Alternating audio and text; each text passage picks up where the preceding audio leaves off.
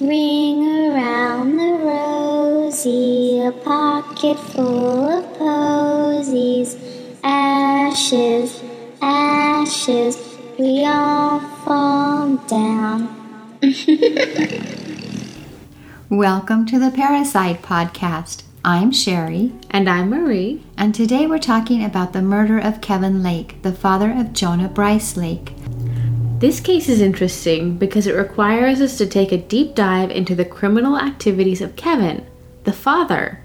But we think it will be completely worth your time. We have a lot to cover, so this will be a 2-part episode, and we will release part 2 next Tuesday, so we've got you covered. A quick heads up. This episode contains discussions of illegal activities, drug use, and violence. If you enjoy listening to our podcast, please subscribe to it or like it while we chat.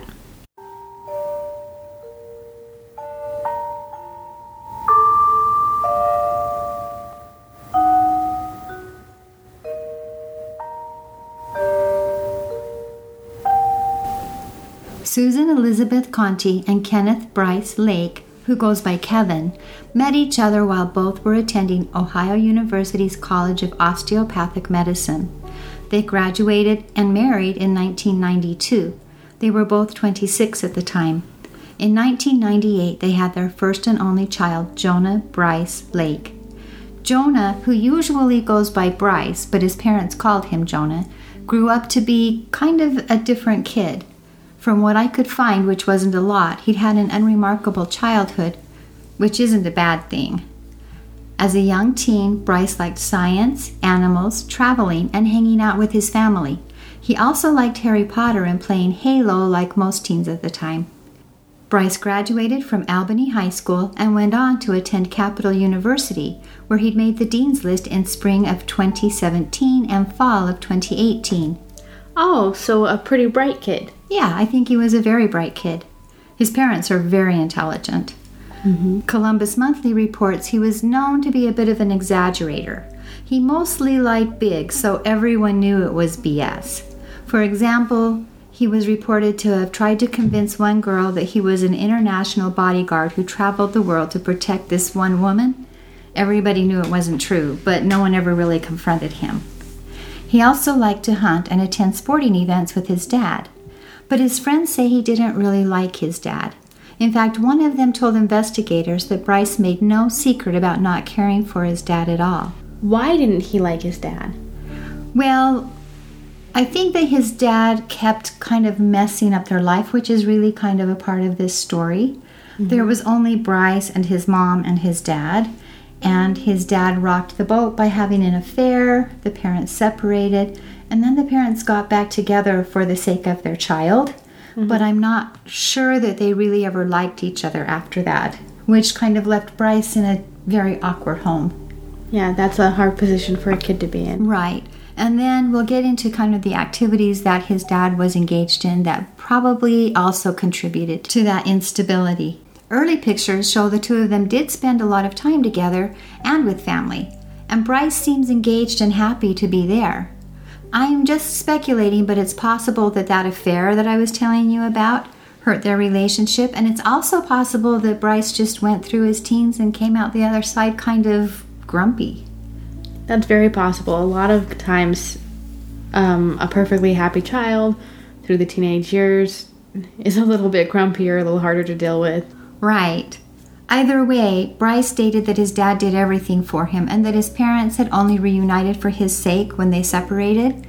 And that would really kind of be a lot for a kid to handle. I'm surprised they told him that, because that does put a lot of responsibility for both parents' unhappiness on the kid. I'm sure that's not what they meant to do, but you shouldn't tell your kids if you do that. I could see that. Anyway, Bryce also liked playing video games with his friends, but he didn't seem to have a lot of friends. You know, the ride or die buddies that you get as you're growing up. He also was known to wear an eye patch to school. They said it was for attention, but none of my research revealed why or how that was working for him. He was Catholic like his parents, but he didn't seem to have a congregation or spend much time in church. And there seemed to be a recurring theme, that he didn't have a lot of friends. So is he kind of a loner type? Not really. He wasn't really a loner. He just didn't seem to connect with others on a very deep level. Okay, so he had people to hang out with. He just didn't have real friends. Yes, and I think that when we get further into this, you'll see that a little bit more. Anyway, a year after Bryce was born in 1999, these two doctors leased a shabby brick building at 2912 High Street and started the Columbus Southern Medical Center. Well, that's nice. So his parents went into practice together. When he was an infant, it seems like kind of a sweet beginning, don't you think? A nice little family business. Right, and Ohio was going to be their permanent home, so life looked good. But 3 years later, in 2002, Dr. Susan broke away from the medical center and began a separate family practice on the other side of town. She later left that practice to work at the local veterans hospital. So maybe working together wasn't everything that it's cracked up to be. Might not be. But what about the dad? Did he continue working at the High Street Clinic? Yes, he continued working at that clinic. According to the U.S. Department of Justice, Dr. Kevin... Maybe we should just call him Kevin, because he loses his medical license right about now for unprofessional conduct, right? Okay, yes, I agree. Kevin made the choice to move his practice away from osteopathic care in favor of the more lucrative practice of maintaining his clinic as a drug premise as early as 2004. So Jonah or Bryce would have been like 5 years old at that point? He was born in 98, so about 7. Oh, okay. So what do you mean by running the clinic as a drug premise? He turned it into a pain clinic instead of a family practice center, and he started catering to people who wanted specifically opioids. Okay, so he was one of those doctors who you could go to and it didn't really matter. They were going to give you drugs whether or not it was good for you. Right, but it's much more efficient than that. A lot of people call them pill mills because you're just churning out prescriptions for pills. You're not really seeing patients, you're just making money off of the patients. Oh, okay.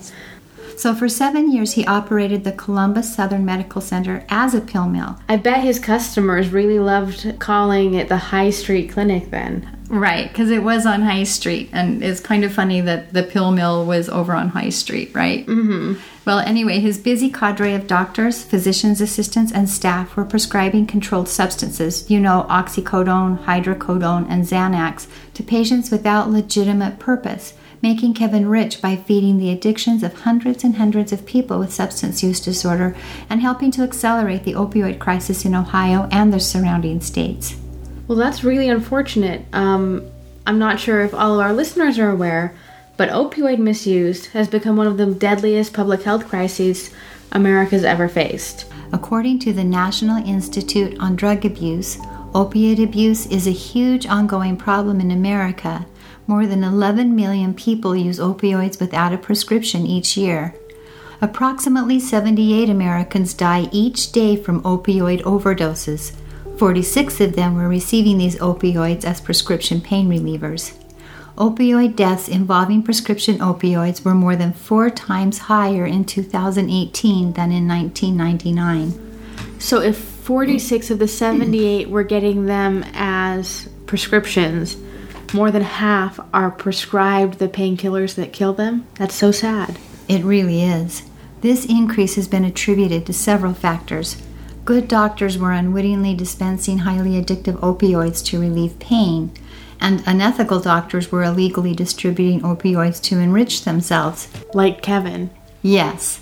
Thousands of patients receiving legitimate prescription medication for chronic pain were inadvertently caught in cycles of addiction when the doctors were admonished to carefully consider what was touted as the new 5th vital sign, pain, and to medicate their patients accordingly. So what happened is Purdue actually came up with this new drug, opioids, that they wanted to market to the public. So they told doctors they were safe, and then they paid for some research that created the 5th vital sign, which is pain, so that they could medicate patients. Then they paid to do some marketing and came up with these little smiley faces, frowny faces, and patients were asked to say where their pain was on the smiley face scale, if you remember that at the doctor's office. That was all part of the marketing by Purdue to get people to use opioids. It's terrible. And no wonder the smiley face scale doesn't make any sense and is really hard for patients to use. Yes. And no wonder Purdue ended up getting sued. Doctors weren't aware that this fifth sign had been carefully crafted to help sell newly marketed opioid prescription pain relievers. But a few of the unethical doctors, like Kevin, quickly recognized the value of these prescription opioids to recreational drug users. They abandoned their traditional practices so they could open lucrative pill mills. That makes sense. It would be tempting to profit from this and kind of get in on the first wave of what they thought was a revolution. Right. But a $50 million wave seems a bit ridiculous. Well, I'm sure some doctors just thought, wow, this is great. My chronic pain patients don't have to hurt all the time. Well, I think that some doctors did that, and I think that the pain clinics did open up that were legitimately doing that. But this goes beyond that. This is not a set of doctors who were going in and talking to patients and saying, okay, let's manage your pain. This was a group of doctors who decided that they were going to go in and prescribe as many drugs as they could and make a profit quickly. Yeah. They weren't seeing patients. They weren't caring for patients. They were just pushing out prescriptions, hence the name pill mill. Yeah, I think when you're not developing that doctor-patient relationship, you know exactly what you're doing. Right. They are supposed to first do no harm, and they were doing a lot of harm.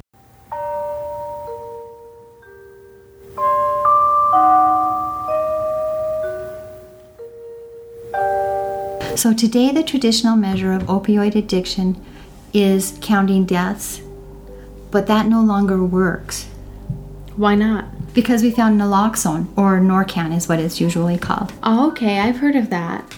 Right, it's a powerful prescription medicine, and it's an opioid receptor antagonist, which means that it instantaneously reverses opiate overdose, thereby saving lives. That's amazing. It's very cool.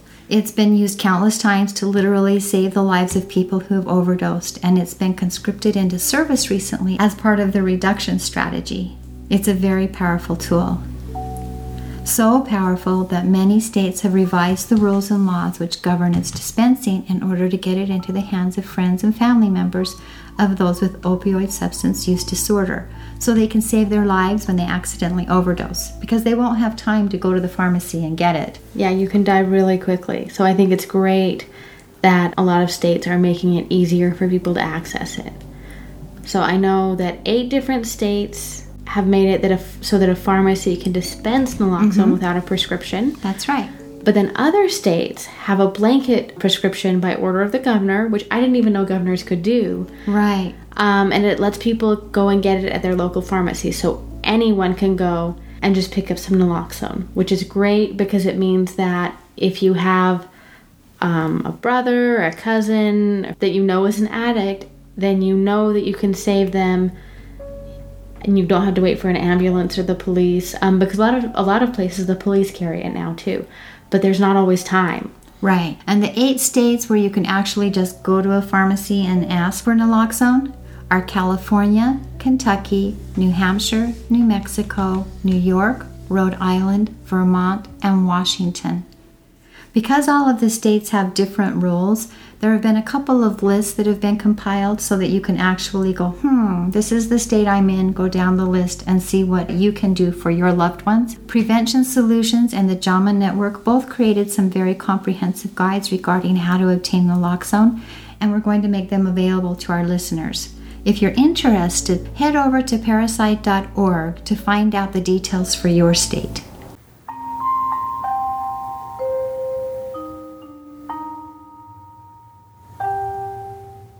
Back to our story.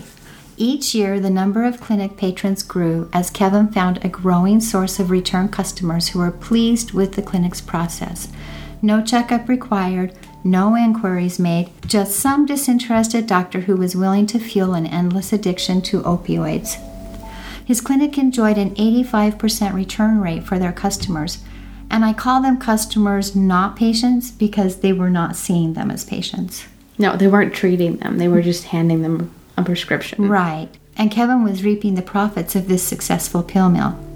They were dispensing more than 1 million doses of opioid painkillers each year. According to court documents, the staff at the High Street Clinic would see between 40 to 100 patients a day. Each patient was required to pay $100 in cash up front to obtain their prescriptions. Medical personnel, most usually the PA, would briefly appear to sign the prescription, but that was all the contact they had with the doctor the entire clinic visit, which is why I say they're customers, not patients. Then the customers were instructed to either go to the Pharma One pharmacy, which was also on High Street, or the drug pharmacy on Groveport Road to have their prescription filled. The doctors would kind of collude with the pharmacies so that other pharmacies would not turn them in when they realized what they were doing. That makes sense, because I remember we watched a documentary where one pharmacist noticed this and got mad. Down in Louisiana. So not all pharmacists are okay with this and have tried to make some changes. That's right. And that show's actually called The Pharmacist, if anyone wants to see it. I think it was on Netflix. Highly recommended. Great show. It was very good. But Kevin wanted to maximize these ill-gotten gains. It wasn't enough for him to be making money at the High Street Clinic by writing prescriptions endlessly. He knew that a doctor's time is billed at a higher amount than the time of a physician's assistant, so he instructed his administrative staff to upbill all charges. Although the PA was writing the scripts and doing the face-to-face contacts, all of the clinic visits were billed as though a physician was seeing the patients. This small change brought in more than $260,000 to the clinic. He knew that everything he was doing was illegal, and he didn't want to get in trouble. So he put some corporate distance between himself and his clinic, utilizing corporate and trust entities as a buffer. But he didn't want to lose control of his money, so he maintained exclusive control over all of the financial operations at the clinic. Recognizing that his drug operation could be easily discovered simply by following the money trail, Kevin took a page from the Good Girls book. I love that show. I do too. And laundered the bulk of the money, careful to keep a wage he could legitimately earn in the public view. And he also did more. They never can seem to stop, right? No. He takes this to amazing limits. Kevin paid himself more than $90,000 between 2010 and 2013 in corporate funds. But he didn't want to pay a wage tax on that money, so he fraudulently reported that income as rental income, claiming the clinic could rent it out his home for a corporate retreat. I'm not sure which of their homes he was using for this claim. In addition to their home on Schleppy Street where he's killed, they owned a lodge on 55 acres in Canal Winchester, a 6,800 square foot mansion on 73 acres in Leesburg, and a total of 391 acres of farmland spread throughout Columbus and Pickaway counties. And he didn't stop there. Kevin inflated his charitable contributions to the max, and of course inflated his depreciation deductions by more than $7.4 million for what he called equipment purchases by his corporations between the tax years of 2005 to 2011. Always when to double dip, he also falsely reported the equipment purchases as capital gains on his trust tax returns rather than as ordinary income so he could secure a much lower tax rate.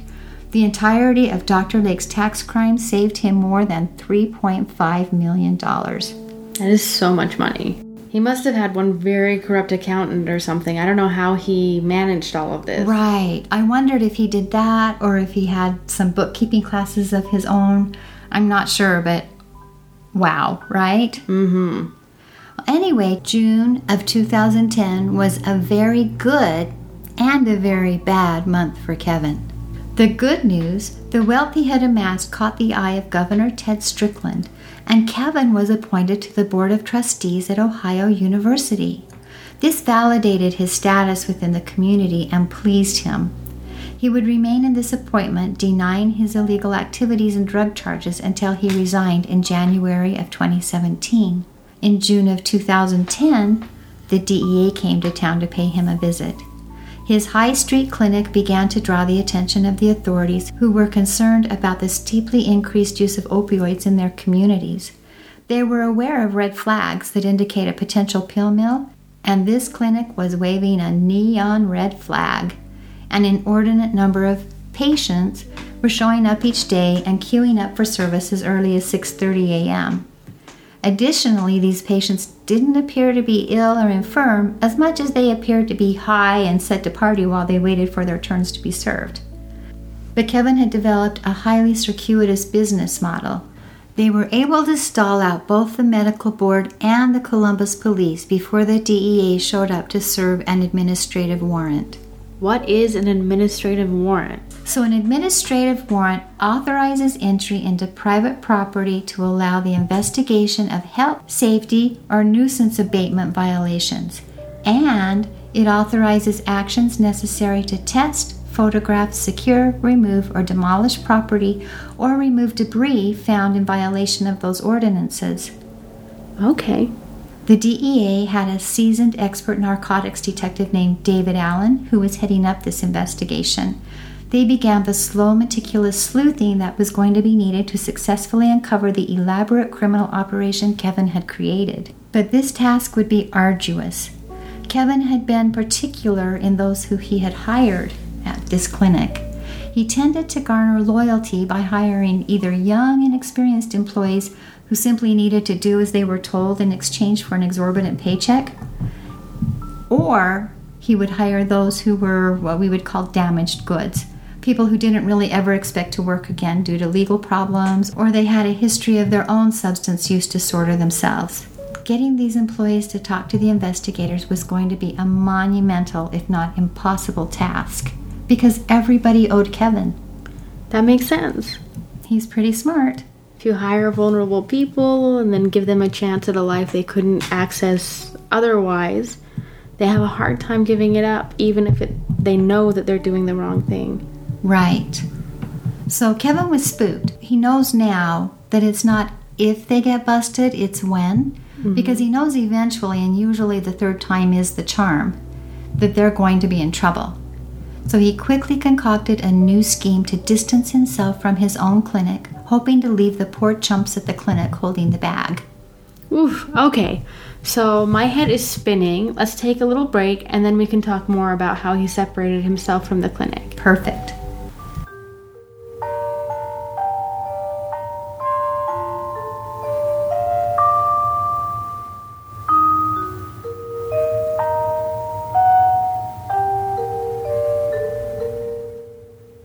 Okay.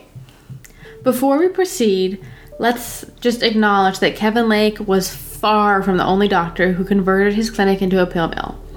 So these clinics were popping up all across America, and they still exist. But if you Google pill mill and the name of any state, I suggest your home state, you'll find DEA raids and lots of doctors who lost their licenses over this. Between 2011 and 2017, 22 pharmacists and 85 physicians across America had their licenses revoked for illegally prescribing and dispensing opioids.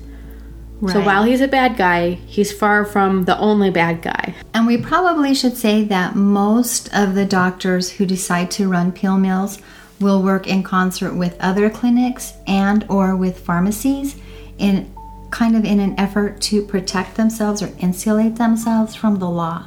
Mm-hmm. They're hoping to avoid detection. Yeah, you can work a lot longer that way. Right. Anyway, this information is still from the Department of Justice.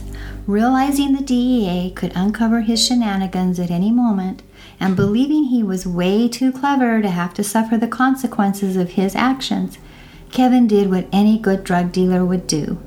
He started to distance himself from his operation while keeping a tight rein from a distance. First, he had to disappear from the clinic. So he removed his name from all clinic-related documents and stopped paying himself a formal salary from the clinic. Ooh, that had to hurt. Not really, because he just pulled the money from a different direction. Oh. Okay. It stopped showing up on his taxes, so it looks like he was divorced from the clinic. Okay. He left his staff with strict instructions that they should never admit that he was the clinic owner. Next, he upped the number of corporations and trusts through which he hid his ownership of the clinic to 35. So he's laundering money through 35 corporations. That's crazy. And trusts. Right. So like a shell corporation within a shell corporation within a shell corporation. He held friends and family members, even his own mother, out as the owners of several of these entities as he directed them all without appearing to be the person in charge. Well, doesn't that expose his mother to prosecution? Oh, absolutely. He exposed so many people to prosecution, and had this all come tumbling down, his mom would have been in big trouble. That's terrible. Right, because this is fraud. Mm-hmm. He also took his employee micromanagement remote, where before he would be at the clinic telling them to keep working and work harder and harder.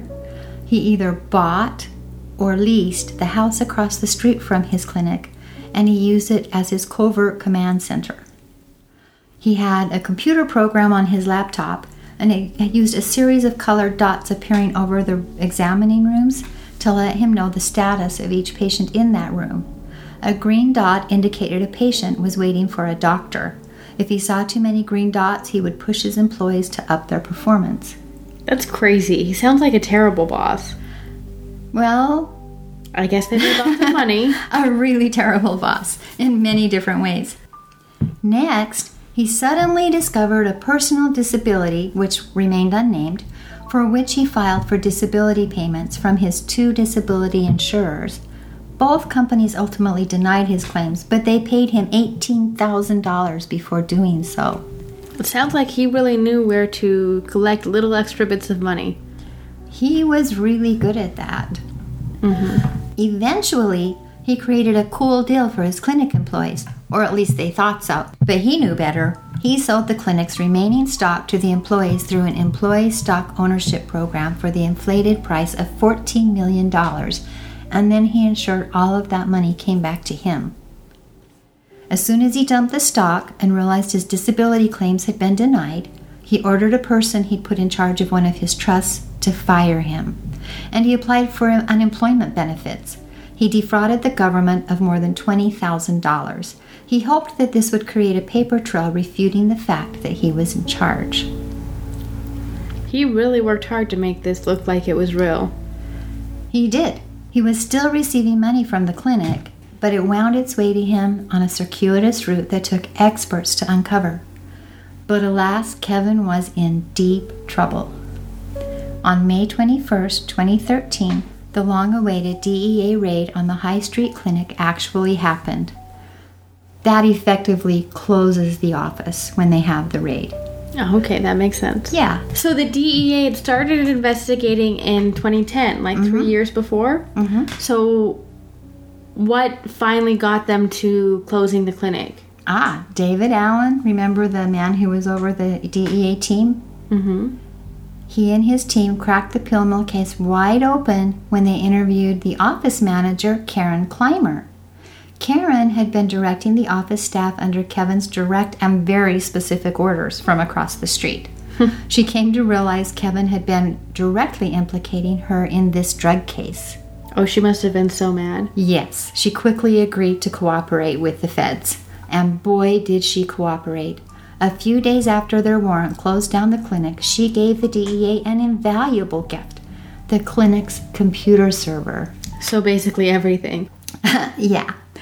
The investigative team had spent 3 years chipping away at the lower levels of this drug ring, convincing people to cooperate as they slowly built their case. But no one had ever been able to just hand them the hard evidence they needed until now. This server detailed every pill ever prescribed by the clinic and documented for whom the prescription was written. As a result of the DEA investigation, a former staff physician, here's another drug thing for you. Remember it's High Street? Mm-hmm. This is Terry Dragosh. He pled guilty to conspiring to distribute oxycodone in 2014. He was sentenced to 1 year in prison. That doesn't seem like very long. Only one? Not for all those lives they ruined, don't you think? Yeah, did he make some sort of deal? I don't think so. None of these people get very long sentences. I think they must sentence them as they would a drug dealer. Oh, okay. Would be my guess, but I don't know for sure. Yeah. Well, Terry Dragosh personally had a history of cocaine and alcohol abuse. Remember I talked about damaged people who would work for him? He was one of them. Yeah, so he kind of hired people that would have been otherwise unemployable And so they felt like they were getting a second chance, but it had to do kind of this gray work, but now they're in prison and even more unemployable. Right. And the next year, 2 other former staff members, Dr. David Rath and Karen Clymer, the office manager, also pled guilty to conspiring to distribute oxycodone. Dr. Rath, who was the one who supervised the PAs when they conducted the face-to-face visits with the customers, he died before he could be sentenced. And Ms. Clymer was sentenced to 6 months. Oh, okay. So she probably did get a reduced sentence for cooperating. Yes, absolutely. But you can't really reduce 1 year by much. No. Anyway, Ohio's Attorney General Mike DeWine, speaking specifically about Kevin, said, and this is a quote, "There is no doubt that today's opioid epidemic is due in large part to the overprescribing of prescription pain medication across this state. This defendant preyed on those battling addiction in an effort to make millions from their suffering. Kevin was going down."